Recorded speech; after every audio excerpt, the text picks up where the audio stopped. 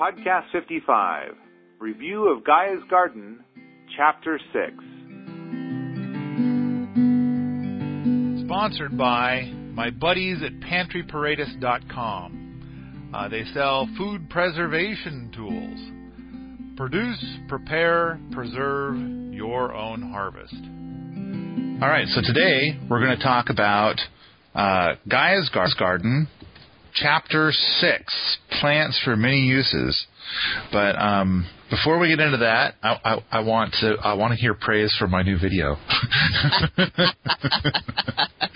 The Mullen video. It is awesome. I thought it was really good. But I'm biased. I have some videos out there about other species, other plants, and normally the ones about plants don't get a lot of views. And I kind of think that what it is that you have only one person talking about a plant, and there's some YouTube videos that kind of do that. And so I got this bee in my bonnet that what I wanted is to have like 10 different experts. And Toby Hemingway was one of the people in this video. Yeah. And this one has 10 different people making comments about Mullen, and from 10 different. So I think it came together really good. Well, and it has a feature that's one of your favorites. You love humor and comedy, and this has comic relief. It has a little bit of a variety that's a little atypical from most comedy, but I don't know. I mean, I did leave a little bit of my voice in it, which I usually for the videos I usually try to edit out my voice, but I was suggesting that Mullen evolved with human beings and puts out toilet paper just at the point in time when human beings need to drop off nutrients. Right, for the Mullen. Yes, that it's a really information-packed video. There's a lot in there about the multiple. As we're talking, it really fits well with this chapter of plants for many uses, because Mullen is a plant for many uses, and the video goes through a lot of those uses. The thread out at Permies talks about even more uses than the video. True. There's a bunch of points inside the video that I wasn't able to cover, or because no one really quite said it. Right. And so I tried to fill in some of that in the description with the video, and then of course, at Permies, we talk about it a bit. But the most important thing being is that Mullen will go to. I mean, it's probably one of your primary healers of the earth. And wherever you have a pile of gravel, or I got a picture in there of it actually trying to heal asphalt. Yes.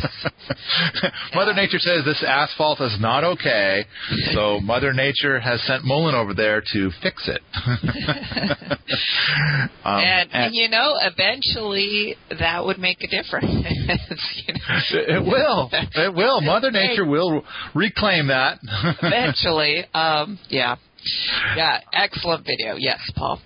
So, and then of course it's the cowboy toilet paper, and it has 3 primary medicinal factors in it. Most of which, 2 of which are like things that are really easy for people to do at home.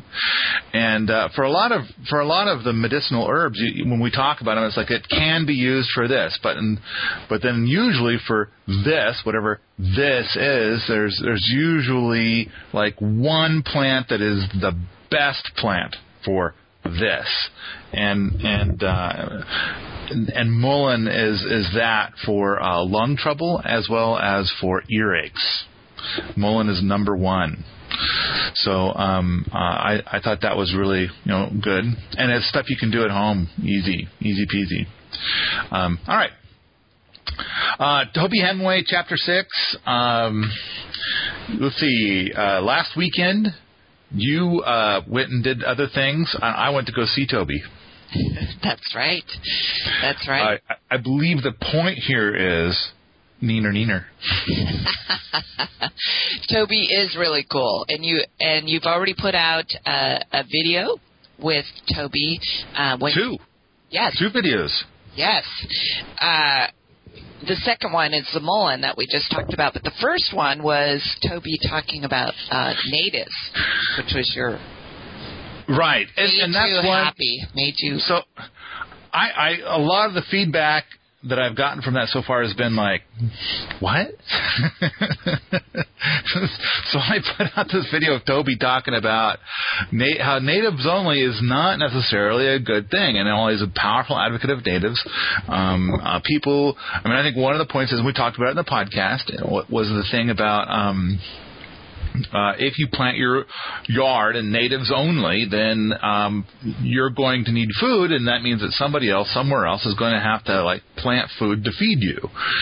And so, but whereas if you grow your food from your yard, then there's more wildlife that can exist out there, which is an excellent point. And he also made the point of native to win. He went into Douglas firs.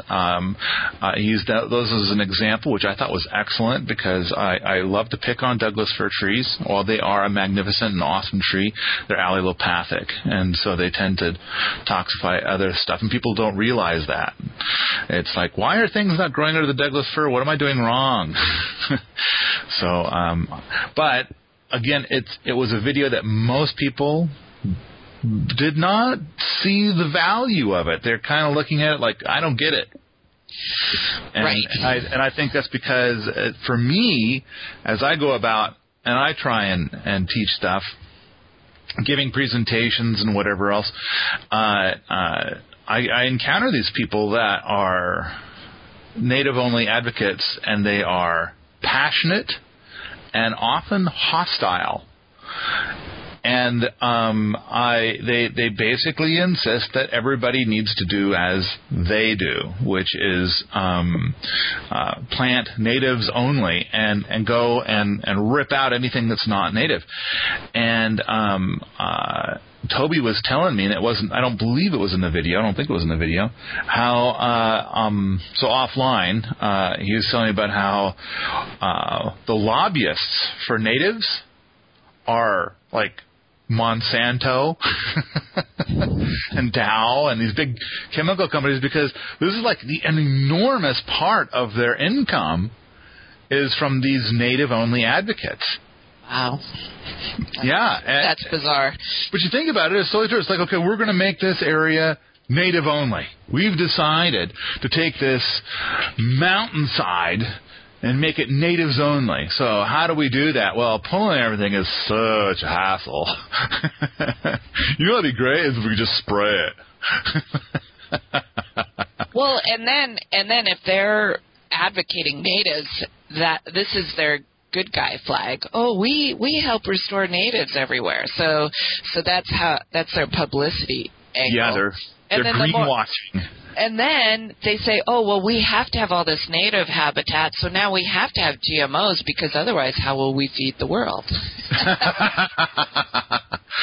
So yeah, I can see it.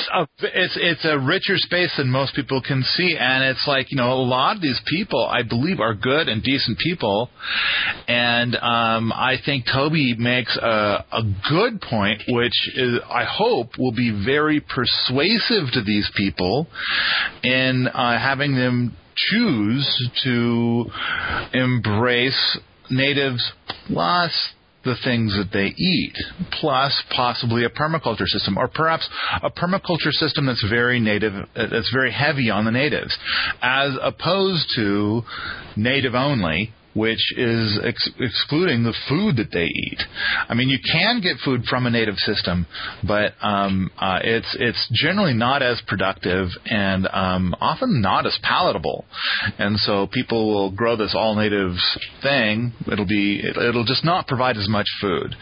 And although, if somebody would get 90% of their diet off of their yard and it's natives only, I would love to come and make a video of that. I think that would be an amazing achievement. That would be cool. I think it would be a very different diet than most people are used to. I think it's a huge challenge just for people to eat seasonally, let alone natives. So that's when you're talking about the different eco levels. There's eating seasonally, which is pretty low eco level. But eating natives only is way above and beyond that. It's a major diet change. Shall we start into chapter 6? Yes. Yes, okay. Please. Enough preludes, huh? Well, it was an awesome video. We could go on for quite a long time. I think it's one of my best videos to date. And I think that's video number 131. A lot. Yeah. It's definitely a fun one. And meaty, a great combination. Anyway, I loved that Toby started this chapter talking about the roles of a tree. It was just poetic, wasn't it? Did you like that part? I did like it a lot. I circled some pieces in here. Oh, by the way, I should mention, Toby gave me a copy of the second edition. Oh, he did. There you go. And he was kind of feeling like we needed to be doing everything from the second edition. That was important. Okay. However, I told him what for. So I like the idea of focusing on the first edition. Now, when we get to the stuff that's about the urban stuff, I'll have no choice, but I'll have to go to the second edition for that. But I like the idea of compare and contrast. I really like the idea of being able to say, this is not something that's brand new. This was, here Toby wrote about it 11 years ago. So I'm going to stick to the first edition with the idea that every time we do a podcast, there will be somebody on the other end talking about the second edition. Yeah, and I think a lot of people will be getting this book from their library, and the compare and contrast could get them to encourage their library to get the second edition. So anyway, maybe, or not get the second edition. Right. Although Toby was saying that he believed that people who have the first edition really should go out and get the second edition because there is a lot more stuff there, and we've already talked about how there's been a lot of different page counts and stuff. Mm-hmm. Mm-hmm. So, So he talks about the many roles of a tree. And he just walks through it as a story almost about what a tree does in the environment, starting with keeping creeks flowing. Oh, yeah. The man who planted trees. That's an important thing to watch, although the video is really expensive.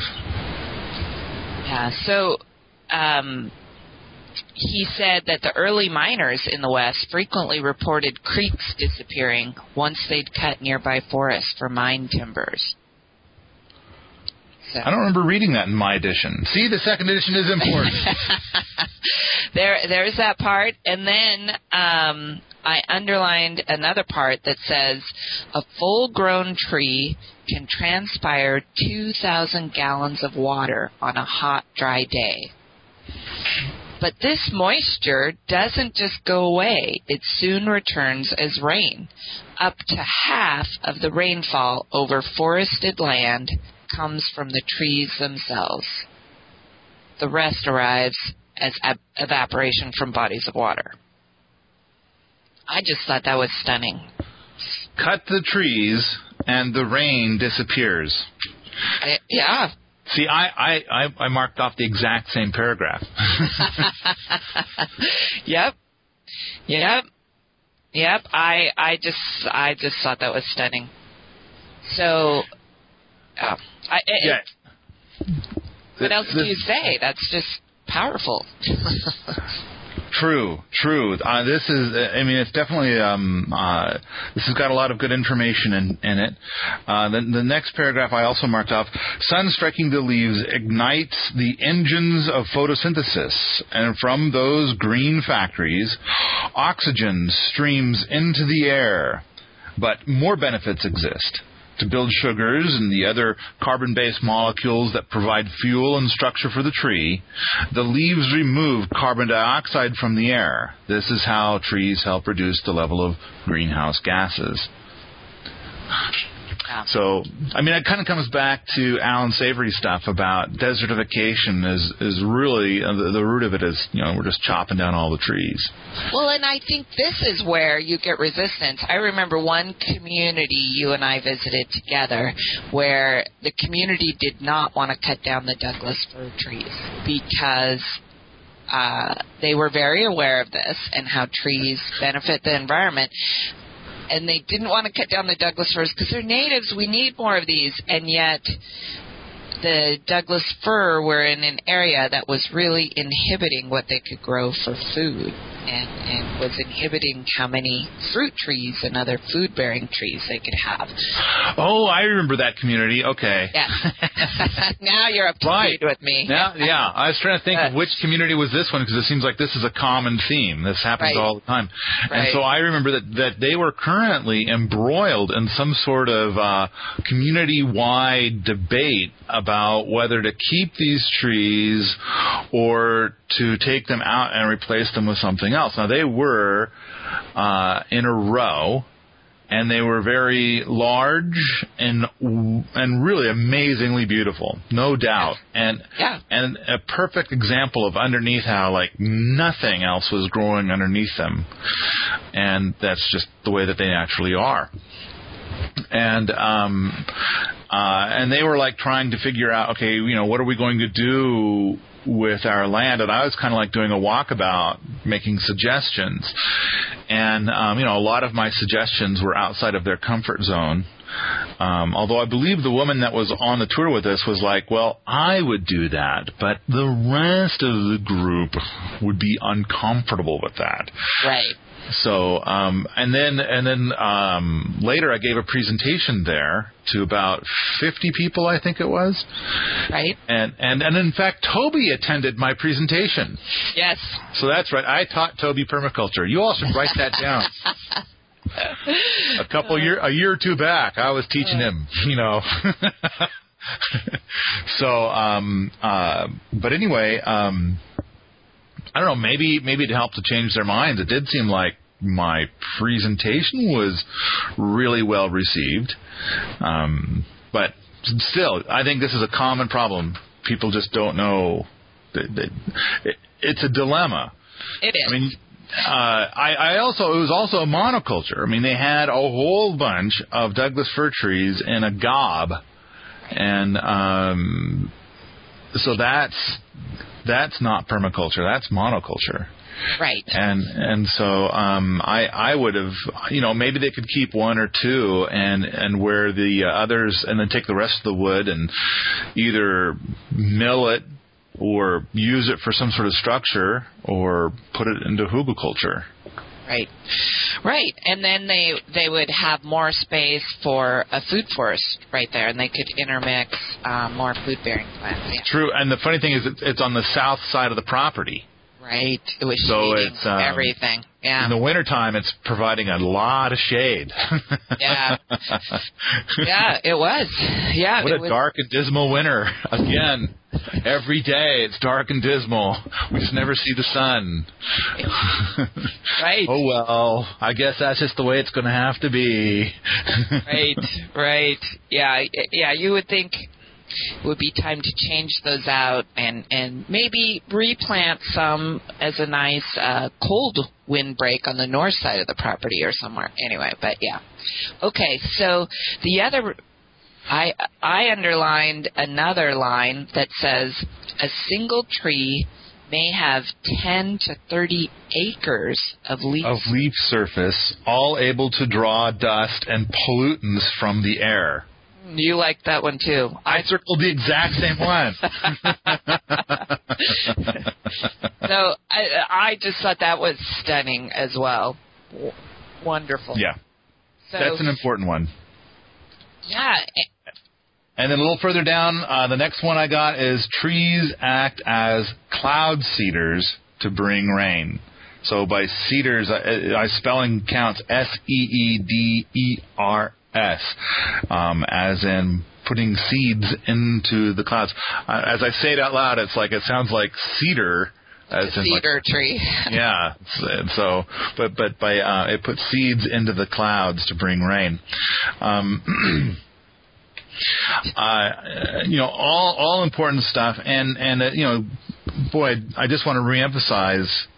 Everybody listening to this podcast will definitely enjoy watching The Man Who Planted Trees, and focus on. I think it's not even halfway through the video where it's like the guy's gone out. He's just sticks seeds in the ground, 100 seeds a day, every day. That's his mission in life, and about halfway through, and it's like this desert area. Everything's pretty much dead. Not even Mullen is putting up with it, so then he goes and he does this, and creeks come back. The creeks return, and the whole area turns lush just by going out and planting 100 tree seeds per day. So I thought that was rather excellent. The movie is surprisingly beautiful. It looks like it would be dry and boring because it's these almost line drawing type, animated line drawings that look rather plain. But when you watch the movie, it's beautiful artistically, really enjoyable. Yeah, it is. I think it is a piece of art, really. So, all right. I was amazed. The facts in here are just surprising all the way around. And this part I didn't know. A couple paragraphs down from being cloud seeders, he describes how the water that falls off the leaves is this rich soup, he calls it, laden with pollen, dust, bird and insect droppings, bacteria, and fungi collected by the leaves, and many chemicals and nutrients secreted by the tree. This nutritious broth both nourishes the soil beneath the tree and inoculates the leaf litter and earth with soil decomposing organisms. In this way, the tree collects and prepares its own fertilizer solution. I know that there's a lot of plants where they are like particularly good at finding certain nutrients in the soil, and so they'll bring it up from really, really deep, right?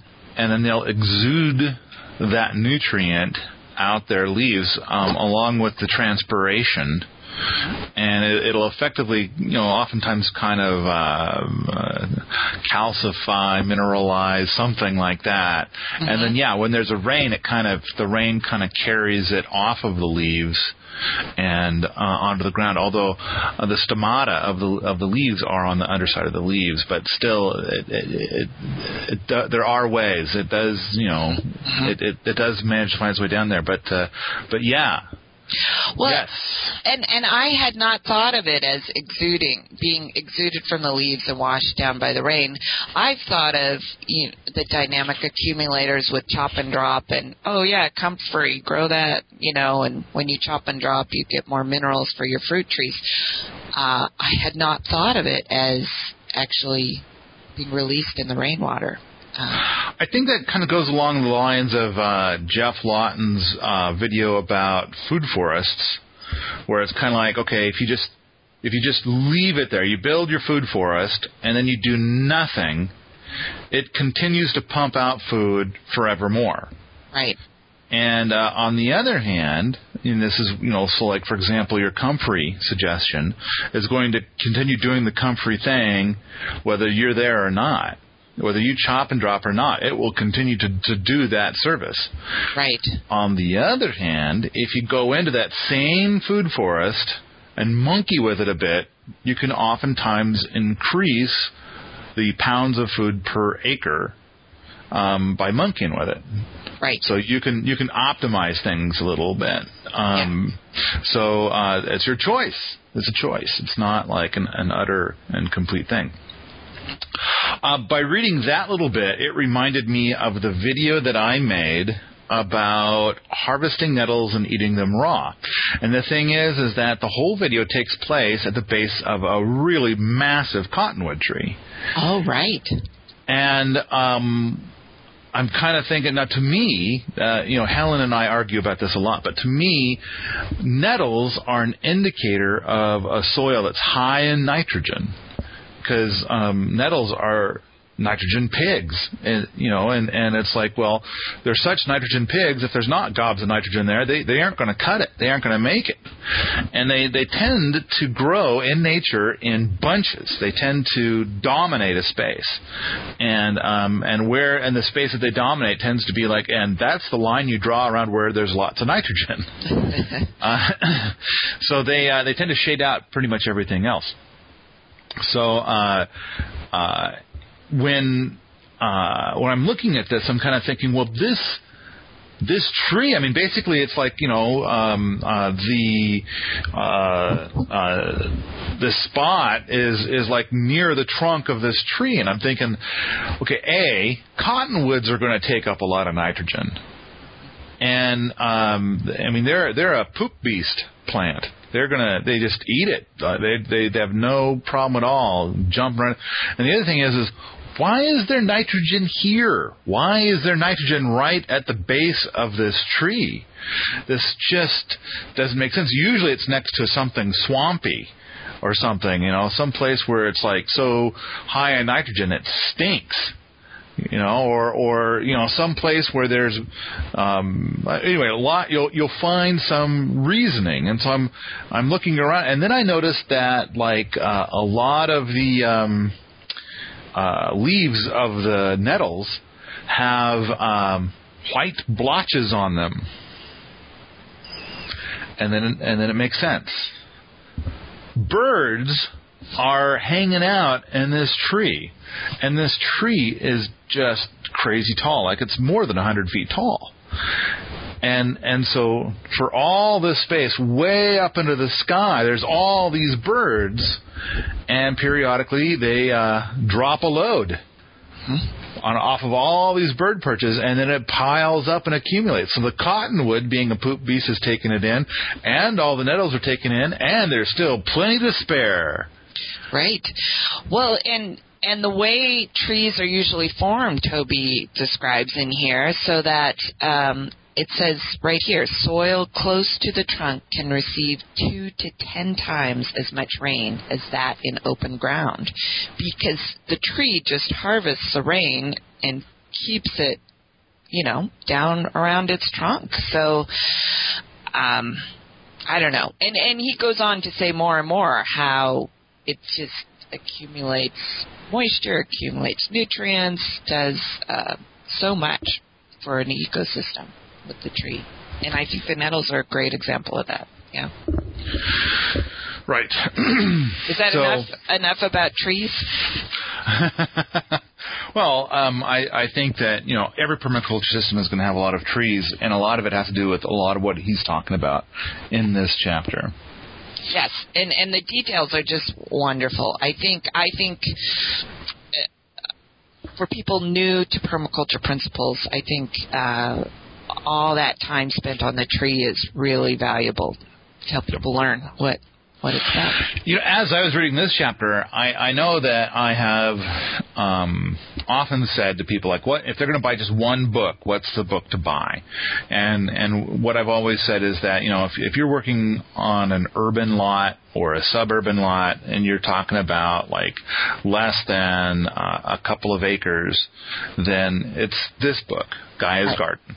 Right. And then if it's larger, then you need to get Mollison's book, the Designer's Manual, the big black book. But as I was reading this chapter, I was kind of thinking, but still, even if you got the greater acreage, get Mollison's book first. But you really need to get this one too. There's just a lot of information in here that is about larger scale stuff that it really makes sense. But before we leave the stuff about the trees, the section about the trees, I have one more little gob that I've marked off. This tree's roots, and I think he's talking about an oak, this tree's roots have threaded towards those of nearby oak trees and then fused with them. A tree's roots, researchers have shown, can graft with those of its kind nearby, exchanging nutrients and even notifying each other of insect attack. Chemical signals released by an infested tree prompt its neighbor to secrete protective compounds that will repulse the soon-to-invade bugs. I had no idea they did that. I knew about trees starting from suckers, and they would all be really one tree. But I never heard of trees doing this. This is new to me. Right. That's pretty fascinating. And I also underlined a little further in that paragraph, one of the largest organisms in the world is a forest of aspen trees that is, in fact, a single individual. And I'd heard of that forest of aspen trees before. So I think it's amazing, and there's just still so much that we don't know about how our ecosystems work together, and I think that's a beautiful example. So then, in my edition of the book, we start going into a lot of different plants. He lists off a big group of plants that are, I suppose, his favorites. And it's also to demonstrate how these plants are very multifunctional. Right. So whereas a Douglas fir tree is like when you talk about its multifunctionality, the list is probably really short. Right. And a lot of that has to do with its allelopathy. But here comes this list of stuff, and one that I've circled something is for bamboo, which he says, and when I saw him this last weekend, this last weekend when you did not see Toby, I did. Then he said that the comfrey is the queen of the permaculture plant world, and bamboo is the king. And he said that bamboo has more than, I thought he said 200 uses, but here in the book, more than 1,580 human uses for bamboo, including paper, flooring, poles, food baskets, bridges, fans, fences, hats, acupuncture needles, and xylophones. And the part that I circled is Thomas Edison used bamboo for the filament of his first successful light bulb. Isn't that amazing? Yeah. Yeah, I keep using all these superlatives, but yeah. See, now I thought the king would be black locust, but apparently black locust is merely a prince next to bamboo, the king. Well, and there's still personal opinion and places and climate too. I think though bamboo can grow in almost any climate. Can it? I don't know enough about it. I'm not sure. So when he starts out with his multi-purpose plants, he's just the first table he has are stacking bodily functions, 20 plants having medicinal properties, as well as leaves broad and soft enough to be used as toilet paper. Hey, amazing, huh? Does he have that in the first edition? I guess not. I'm not seeing a chart that has that kind of stuff on it. Yeah, so he has yet another reason why the second edition is superior. So he called it a whimsical reason for stacking functions, but he's also very practical and pragmatic about it. So I know that's a question that's come up on Permies several times. Like, what should people plant next to an outhouse? Right. And clearly, that would be awesome stuff to plant next to an outhouse. The only thing I offered in the past were the poop beasts, things where they would shoot roots into underneath the outhouse and pump that material out of there constantly. Right. And I think this is an eco level that will be shocking to some suburbanites that are brand new to things. And yet, if you're really thinking about being off-grid and totally self-sufficient, you're not going to be buying toilet paper, So I just think it's a different eco level that is good to make people aware of, even if they're not going to that level just yet. So the next section that I've marked off is that, so he went and he listed off a bunch of examples of different plants that he thinks are awesome. Let me just list a few real quick. Maximilian sunflower, a relative of Jerusalem artichoke. Gumi, maypop, comfrey, mashua, bamboo. Yes, those are his favorites that he goes into details about how what their multiple uses are. See, now your version has a lot more than mine. Okay. My list was mentioned by you, and there were a few that did not make the list in the first edition. Okay. Yeah, he has illustrations and goes into details about what the multiple uses are, just as he probably goes into the most detail about bamboo. I mean, I think that the big thing is that he's got awesome tables that will cover a whole bunch of plants and all their ups, downs, and ins and outs, and all the different perks, for these tables. But I think for these plants, he's trying to show, how one plant can really have a lot of great stuff going on with it. Right. And then he has a short list, and he goes into a lot of detail for each of these. And these ones, I think, are probably the ones that he thinks are the best, well, for where he was in Oregon. True. That's it. Because some of the plants he mentions are plants that won't do well here in Montana. Well, they won't do well for everybody, but I mean, like, if you do your microclimates right, you should be able to get any of these to work somewhere.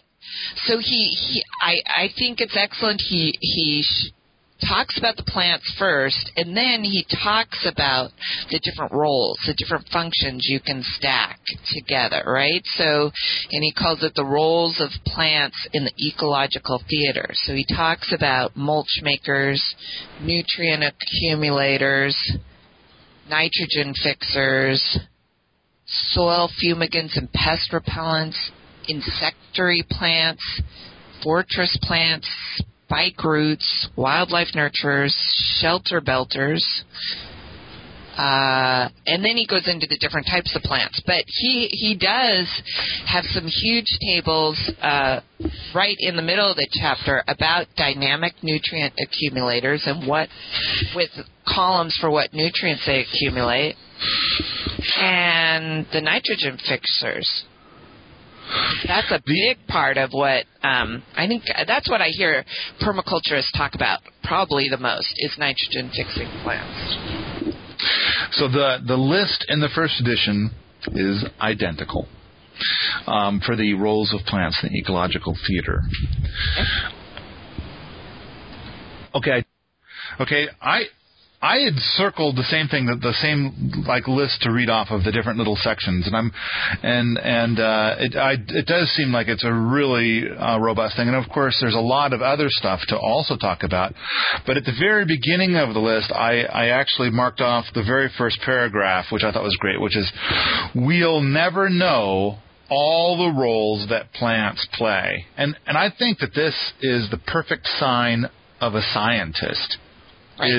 Is to start off by saying that we don't know everything there is to know in this space.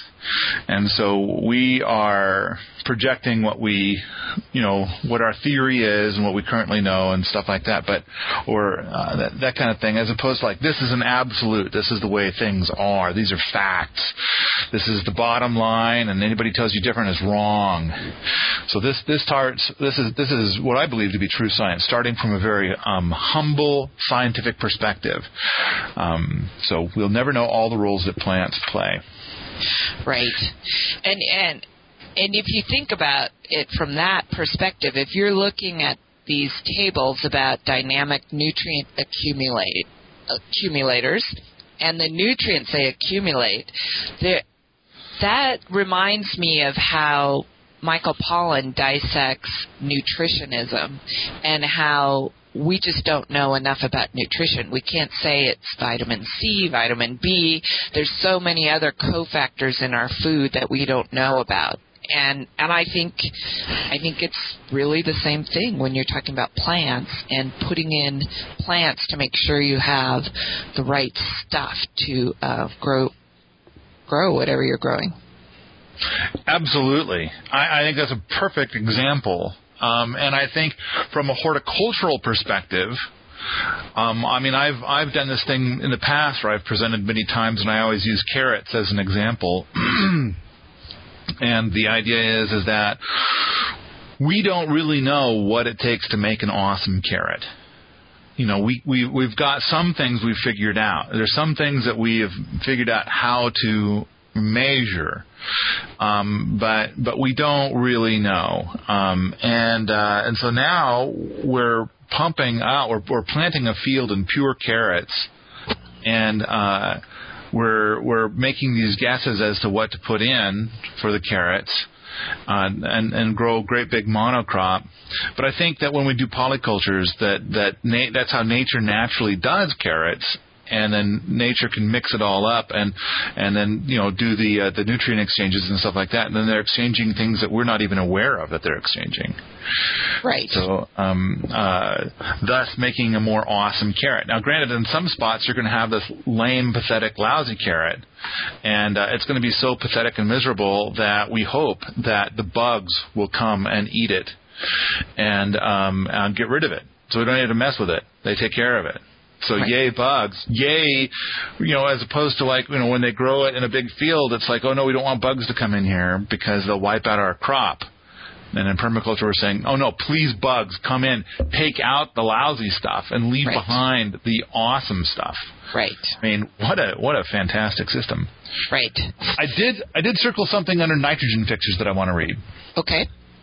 Some people believe that nitrogen fixers must die to release their nutrients. Guess who I'm directing this to? But both research and my own experience show that live nitrogen fixers are at least as growth boosting as dead ones. Excellent. So take that, Helen Attow. Well, actually, Helen and I have exchanged a lot of email lately about the same topic, and she's got her own research, which she believes shows that is not true. And I want to get her on a podcast the next time she's in Montana, and we'll try this again. I believe that Helen's experimental beds were, while she might be showing that in that bed, it didn't work out that way. I'm going to argue that bed sucks. And that there are other beds where things may have been done well and it did work. Just because it doesn't work in one doesn't prove that it will work on zero. But that's another. Right. That's a complicated thing there, isn't it? It All right. is. So you were saying you were going to say something? No. Just that. Throughout the book, in a couple different places, Toby talks about how roots without pruning just naturally die off and will release nutrients. And so from that model, that makes sense to me that even with nitrogen-fixing plants, even without any pruning or cutting, there's just natural attrition in their roots, which is what releases the nitrogen, from what I understand.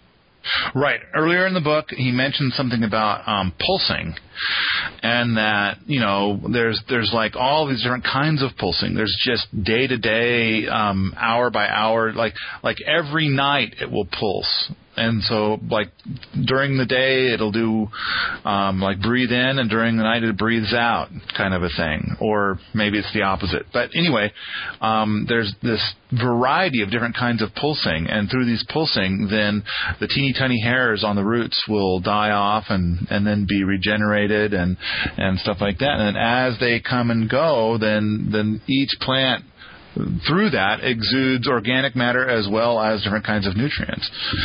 So basically he made what I believe to be a very solid case for how all plants share while they are alive. Right. And then, of course, there's the whole concept of the mycelium in the soil. And this is a part where I kind of wonder about Helen's soil. I wonder how much mycelium is there in her soil for the test that she did. Because I do believe that if you are operating in a soil that's very low in mycelium, that and she's quite the expert in this, so she would probably actually have measured it. Then the amount of exchange between plants is going to be 10 to 20 times less, and because mycelium it's just like this little salesman that goes between all the plants and is like working the system, So right. I do think that mycelium is a huge help in the soil. Yes. So were there any other pieces you wanted to talk about with the different functions of the plants? Yes. So under soil fumigants and pest repellents, I marked off the more highly bred and less odoriferous, the marigold. Yeah, so the more highly bred and less odoriferous, the marigold, the less effective as a pest deterrent. Some hybrid marigolds, in fact, stunt the growth of nearby plants and attract pests. So the point being is that marigolds make an excellent example of something that repels bad guys and attracts good guys. But it's one of those things where it's like it depends on the marigold. Some marigolds suck.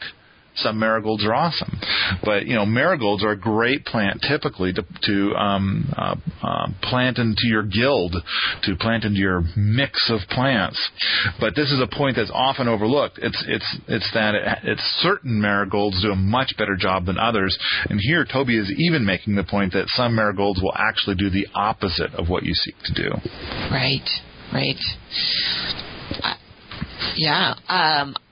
I think it's interesting. I think the spike root section is helpful to people to learn how to build soil using the deep tap-rooted plants. True. I mean, each one of these has its benefits, and it does seem like it's in order of the points that may be the most important. Right.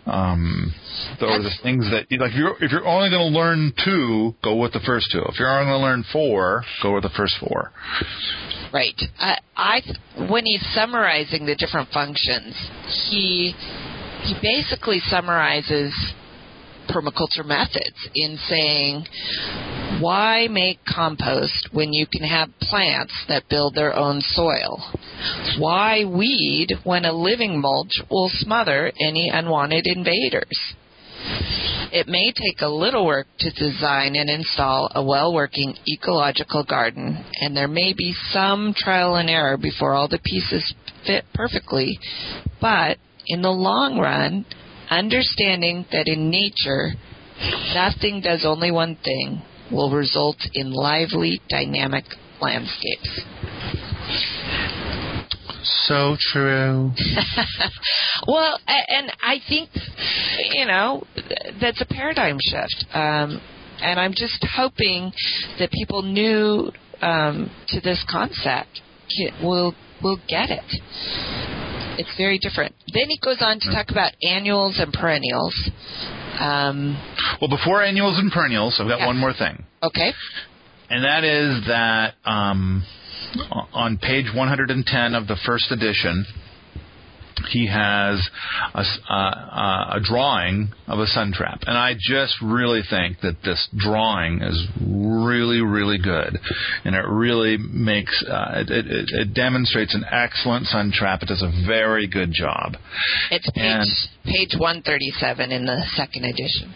Okay, so this image is something that everybody needs to see. All permaculturists need to see in order to understand how this is supposed to work. And so it's just really well done. A U-shaped sun trap, open to the sunny south side, but closed to winds by a semicircle of plants. The microclimate of the sun trap is warm and protected and suitable for tender plants. Evergreens can be planted on the north side as a year-round windbreak. Just brilliant. This just really drives the point home of what is a sun trap. And I think this is an excellent example of a sun trap. Right. With keyhole beds and graduated heights of the plants. It's a nice drawing. Definitely showing edge, lots of edge. So. Then annuals and perennials. Right. I underlined an area. He's talking about the standing biomass of perennials versus annuals, and in one part he said by removing only a bit of the biomass. He's talking about a perennial. The larger cycles of the garden ecosystem remain more intact than if I hacked down a head of cabbage. To me, harvesting annuals is like small-scale, clear-cut logging. I just thought that was interesting. So you're leaving the soil more intact. You're leaving the structures of the garden more intact. The more you can grow perennial food than annual food. I marked off a paragraph that says planting annuals every year means disturbing the soil, which is rough on the soil life and brings weed seeds to the surface where they germinate. Tilling to prepare a seed bed also flushes the soil life with oxygen, and the revved up little critters burn a lot of organic matter in response. This uses up nutrients that could otherwise be feeding plants. Yeah, and he goes on to say, plus the bare soil erodes in the rain and wind. Right. So, in this section, the beginning is a sampling of common edible weeds, and so there's a table. I'm kind of thinking what I need to do is I need to take this table and probably make a good video for every one of the things in this table. What is there, about 20, 25? Yeah, it's an excellent table. I agree. He has a sidebar in the second edition, Weeds and Other Wild Food. Do you have that sidebar? Yep, I have that sidebar. I've circled one paragraph or one fragment of a paragraph in that one. I circled the quote from Tom Ward in this one. I got stuff before that. A surprising number of so-called weeds have edible greens, including dandelion, chicory, pigweed, lamb's quarters, chickweed, sheep sorrel, and cleavers. I just think that it's I've done a fair number of weed eating, and I got to say, I'm not a big fan of greens, and I'm not really a salad guy. But I got to say that when I have been around somebody who is a good cook and loves to use wild foods, they'll drag all this stuff in, and I got to tell you, in the hands of somebody who knows what the hell they're doing, this stuff is the best. Right. So I don't like greens. I'm not a fan of greens at all.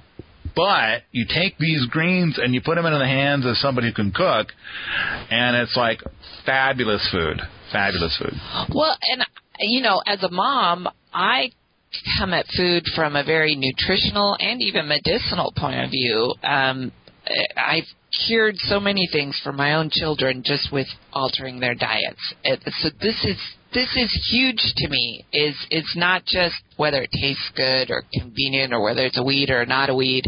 It's what it does. And so that's why I like Tom Ward's quote. Toby quotes Tom as saying, "Domesticated greens like lettuce can't compare with wild greens," Tom says. "When we bred out those tangy or slightly bitter flavors, we bred out the nutrition. There's probably more nutrition along the edges of most gardens, in the weeds, than in the crops. So mothers should be telling their children, not eat your greens, but eat your weeds." Here's my quick theory about this problem, and it is a good point, and it does go back to Pollan's work about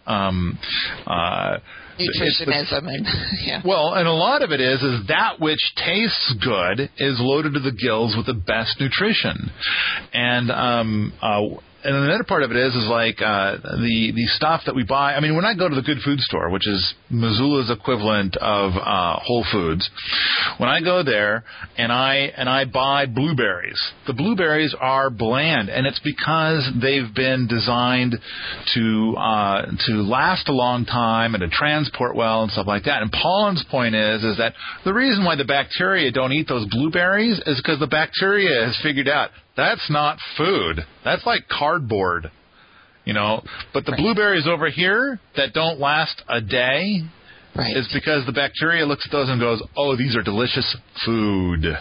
Right. So, and then of course, other organisms are designed by instinct to be able to detect what is good, nutritious food versus cardboard, whereas we function more upon we have very little of that. And we're dependent upon memory and that kind of a thing.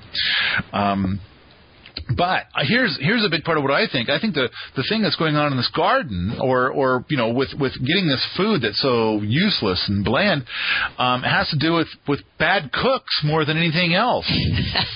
Really, it's like I think that there are a lot of people that can go and take this food that if you eat it raw, it's damn nasty, and they can take that and make it fucking awesome. But the thing is there's very few cooks that can do that, and so then what you end up doing is getting this food that's bland and lame and overly sweet and whatever else, and it's like, okay, now almost any lousy cook can convert that into something that people could eat. Hell, corn on the cob. It tastes about the same when you eat it raw as when you eat it cooked. The only thing about when you cook it is that it heats it up enough that you can melt the butter when you put the butter on it. No, if you overcook it, it's yucky. Well, then there's that too.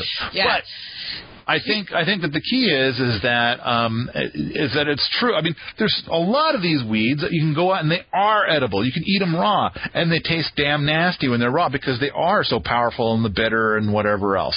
But in the hands of a good cook, or even somebody. I mean, when I say cook, somebody who's a food prep, somebody who's really good at it. I mean, they could take it raw and mix other foods that are raw, and then it is spectacular. Whereas if you try and work only with the things from the garden, it's not nearly as delicious. Right. Well, there's a skill to it. I think there's a change in what we're used to. I mean, this is all part of that eco-scale stuff again. People are used to certain tastes, certain textures, certain fast food, junk food, whatever.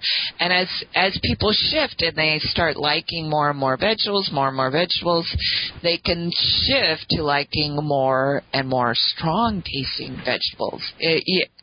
And preparation is a huge part of it, and that's definitely a skill. But I think there's a big learning curve just in changing our palates and what we're used to. Well, I'm not a big fan of let's change our palates. Really? Yeah.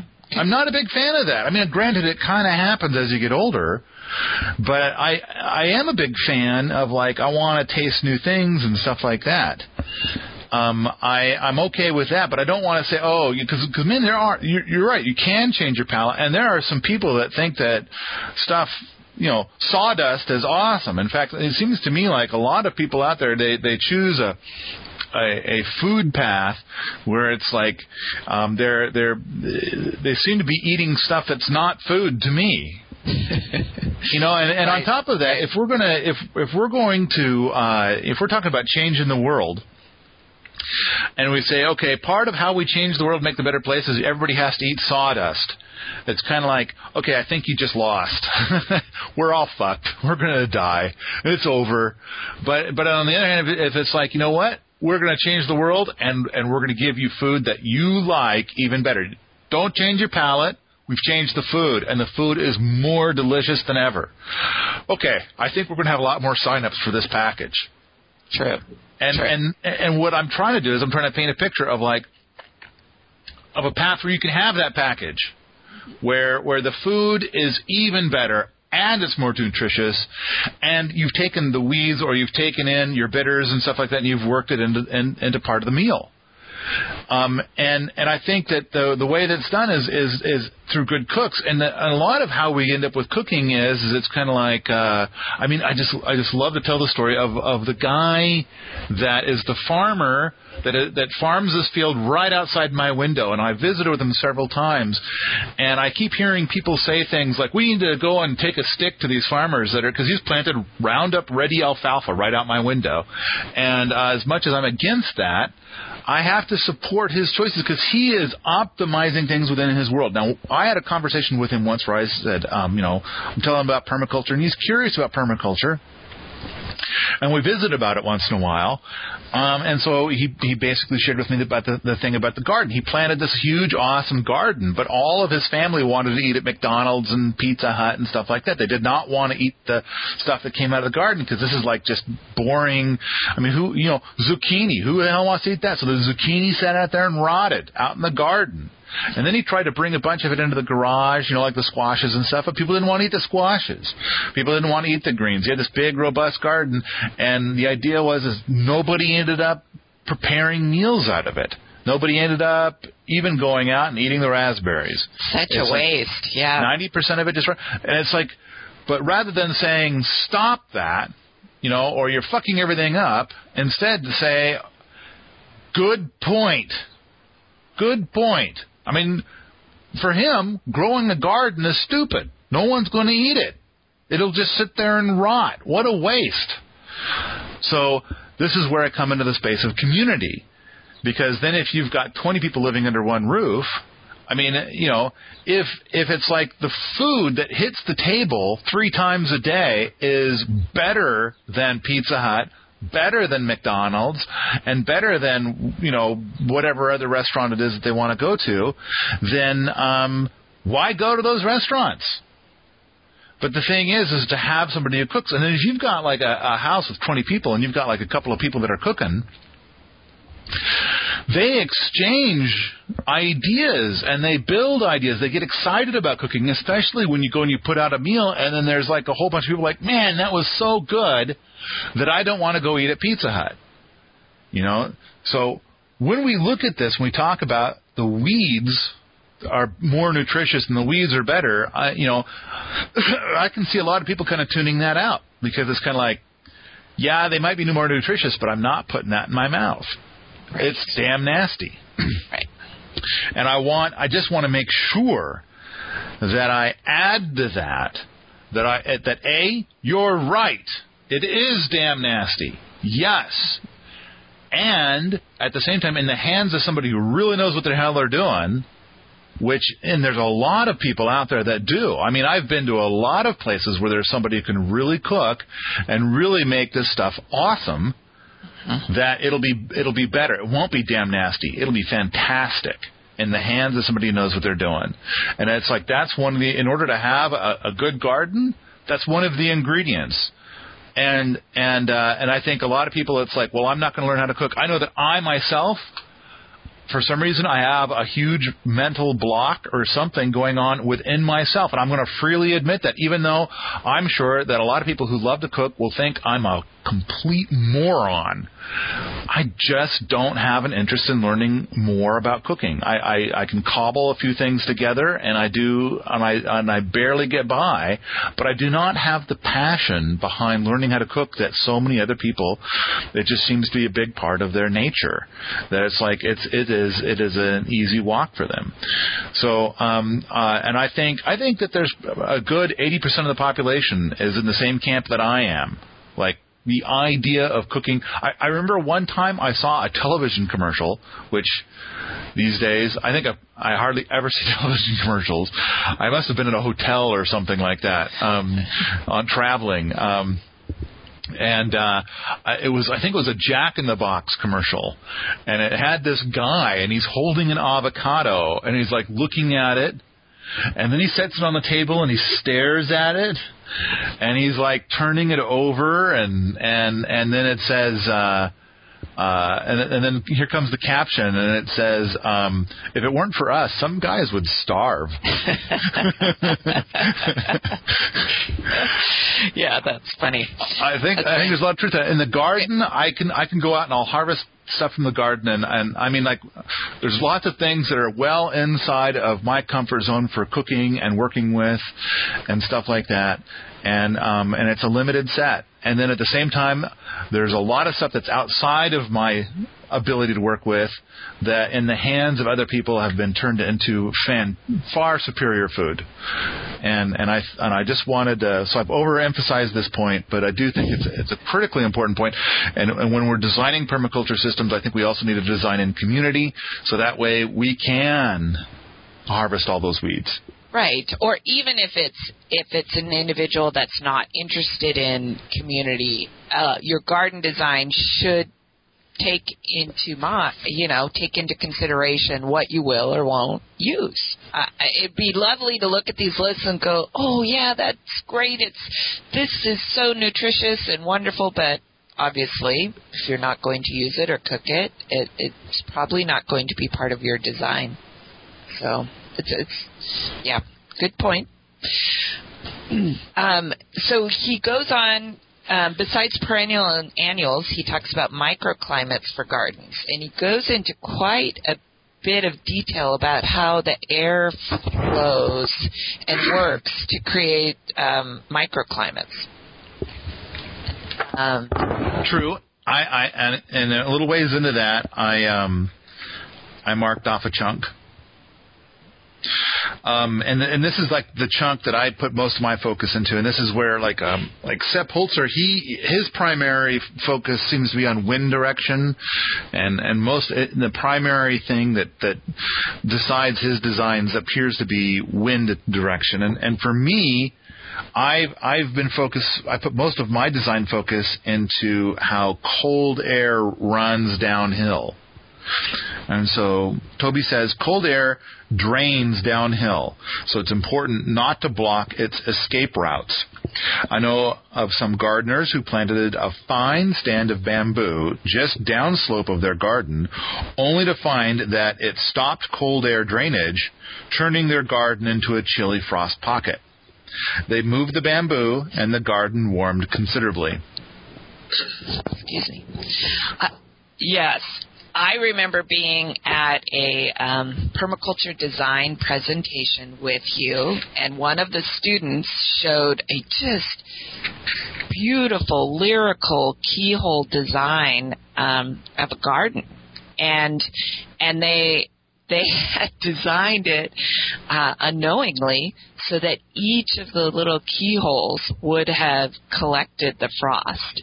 They designed it almost perfectly so that the cold air would run down into the keyholes and just gather into each of these. It was like a leaf pattern. It was this flowing, beautiful, organic design.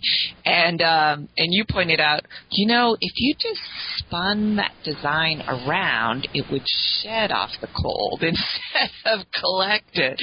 And the guy, his face just fell a little bit at the moment, but he knew you were right, And so that was really instructive to me too. Right. I've been to a lot of places where it's a very common design. It's as common as when I see people building greenhouses in the shade, which is about 90% of the time. I think 90% of home greenhouses are designed in the shade, and it's kind of like you got to be kidding me. But yeah, I see a lot of, and you know what? I think that there's a lot to be said if you're in an area where it's like really, really hot. Then, maybe you want to collect the cold when the cold air is around. Get it to bunch up. Let's hold on to it. Let's cool things down. But since almost everything I do is in colder regions, and people are fighting the frost to get more growing season, then seems like people's nature is, and it's like something that's not really well known. Right. I've mentioned it to a couple people, and they've just been surprised. Wow. Oh, yeah. And most people know that they have cold areas of their yard, but they don't think about the cold settling there. They don't think about how it flows and runs. So is that enough on microclimates? A lot of people seem to think that cold goes up, and that it's like lies. I try and talk about frost pockets and how you're going to capture the cold air that's trying to go downhill, and their position is lies. It's not true. Lies. Absolute lies. And their evidence is that if you look up, you can see that mountaintops will often still have snow in summer. Therefore, cold goes up. And so it's like... it's a little bit more complicated. There's more going on than that, yeah. So, it's a complicated, but heat typically rises, and the air is just thinner up there, and it's a complicated thing. And when people tell me that it's lies, that's when I check out. Let's see. I'm a certified master gardener. I'm a permaculture instructor. I've got this massive website and stuff like that. But and you've got nothing. You got no cred whatsoever. Did you say this is your first garden ever? Okay, but you're sure that you're the expert and I'm the dumb shit. That's great. See ya. I'm on my way. Bye-bye now. Right. So anyway, the microclimate section is very cool. And then he goes on to talk about nurses, scaffolds, and chaperones. And as much as I've heard of, nitrogen-fixing plants and polycultures and how, in permaculture the plants work together, I still felt a lot of the pieces of a nurse plant, a scaffold plant, and a chaperone plant helped clarify some of that and the good reasons for a polyculture. And so I had underlined a bunch of sections in there. Though I'm needing to get off the podcast here pretty soon, so I think I'm going to skip over a bunch of the stuff. Well, you know what? How about this? How about this alternate solution? We've already been going for more than an hour. How about if this chapter is this big and we've still got we're getting close to the end. I think we're almost done. We can wrap it up. Oh, okay. All right, let's wrap it up. I've got one little note in this section. Okay. Ooh, in fact, I've only got one more little part. So let me just read this real quick. In Roxanne's yard, Joel showed me a black walnut tree about 8 years old that towered over a tired-looking Russian olive. The Russian olive, though it had grown 10 feet tall, was now clearly struggling. They had planted it to shield the young walnut from the withering sun, as well as to pump nutritious nitrogen into the soil, boost organic matter and soil life, and mulch the eroded ground with leaf litter. Now in deep shade and possibly suffering from years of the walnut's toxic juglone secretions, the Russian olive's work was done. Its walnut protege had thrived under the Russian olive's care, then overtopped it, a little sadly, driven it into decline. So this is a lot of different messages in this, including a thing that a lot of people don't know about walnuts exude juglone, which juglone is a toxin for about half of the plant species out there. It's like the most popular example for allelopathy. So anyway. I underlined part of that as well. That was that's a great example. And yeah, I just think, the scaffolds, the nurse plants, there's great examples in there. And he summarizes it by saying, summarizes a whole chapter by saying, when we understand the multiple roles that plants can play, we can link together their many functions in intelligent ways.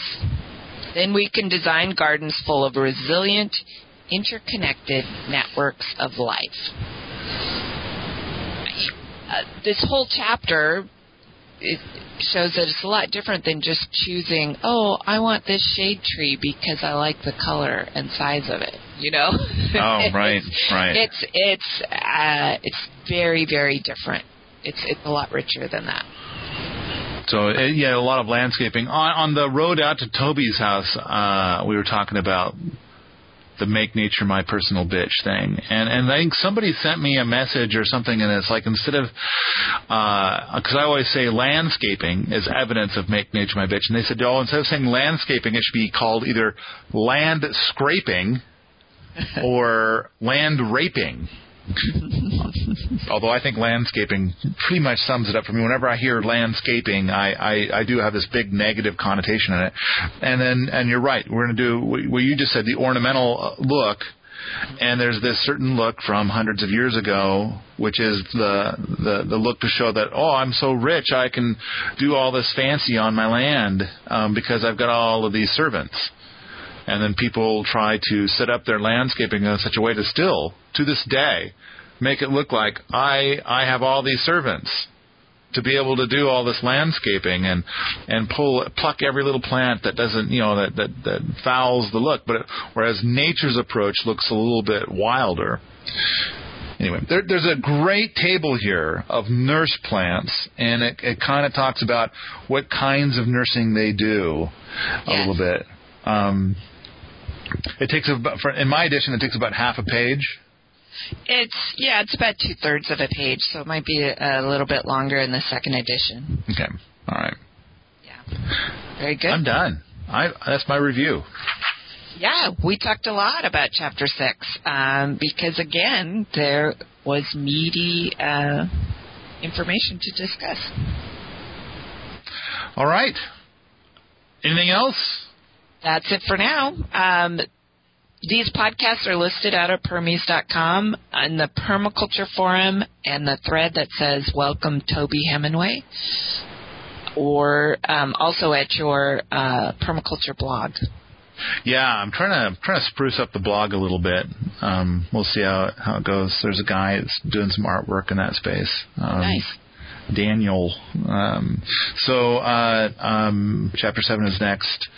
Mm-hmm. Let's see. I'm trying to think of so the previous podcast I kind of covered a little bit about how it's so important that people listening to the podcasts come out to the forums and participate. I mean, I think that's the primary reason why I do the podcast. That's the primary thing that I gain from the podcast is hoping that people will come and participate in the forums. Speaking of participation, Dave Bennett was unable to be with us today reviewing this chapter due to technical difficulties. So right. So we should have mentioned that right at the outset. So hopefully he'll be back for Chapter 7. Yes. Yeah. All right. Yeah. But Dave and I did make a big podcast yesterday because you couldn't make it yesterday. So we made something about, we left Chapter 6 alone, and then we went and talked about horticulture of the United States of Pocahontas instead. Right. So that's covered. You're now relieved of that burden. Lucky me. So, no. All right. If you like this sort of thing, come on out to the forums at Permies.com, where we talk about gardening, homesteading, and permaculture all the time.